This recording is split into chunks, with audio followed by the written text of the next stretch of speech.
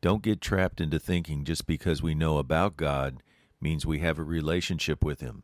Else we risk hearing these ill-fated words on the day of judgment. Get away. I never knew you.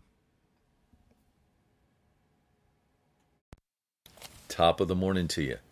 In John 12, verses 42 through 43, Jesus explained how people in authority could believe and trust in Jesus, yet not be willing to confess their belief in public because they knew that they would be kicked out of their synagogue, which was where they got their influence and prestige. Verse 3 explains, "For they love the approval and praise and glory that comes from men more than the glory that comes from God." This is one of the reasons God hates pride. It was the downfall of Satan as an angel. Isaiah 14, verses 12 through 15.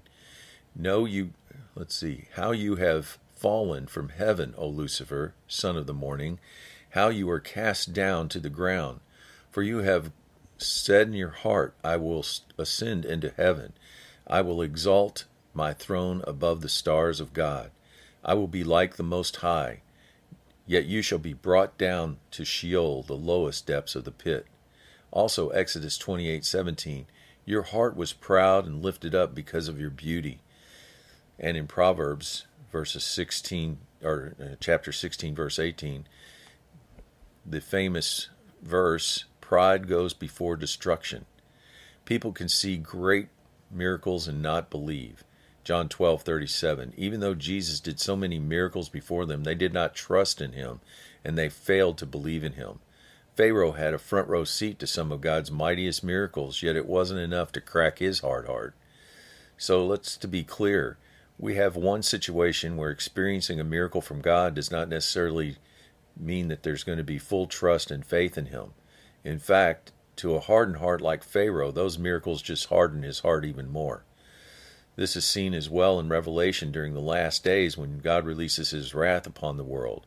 In chapter 9:21, it says that the recipients of God's wrath did not repent from their murders, their practice of magic, or sexual vices or theft. In this one instance described in Revelation 16:9, it describes how people severely burnt by fiery heat blasphemed God's name. They did not repent of their sins. Then we have the one who trust and believe in God but fall short in publicly confessing because of pride. Bottom line, the devil knows Jesus is Lord, but he doesn't have a good relationship with Him. Don't be satisfied knowing about God. Get to know Him personally. Word of encouragement, it's all about relationship when it comes to knowing Jesus as our Lord and Savior. Knowledge puffs us up. That's pride. A true loving relationship brings the opposite.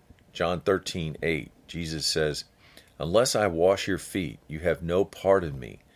We are not related. Relationship begins by spending time in God's Word and in time spent in the secret place, just between us and God alone. Then we will start bearing fruit, and they will know we are Christians by our love. Have a great day.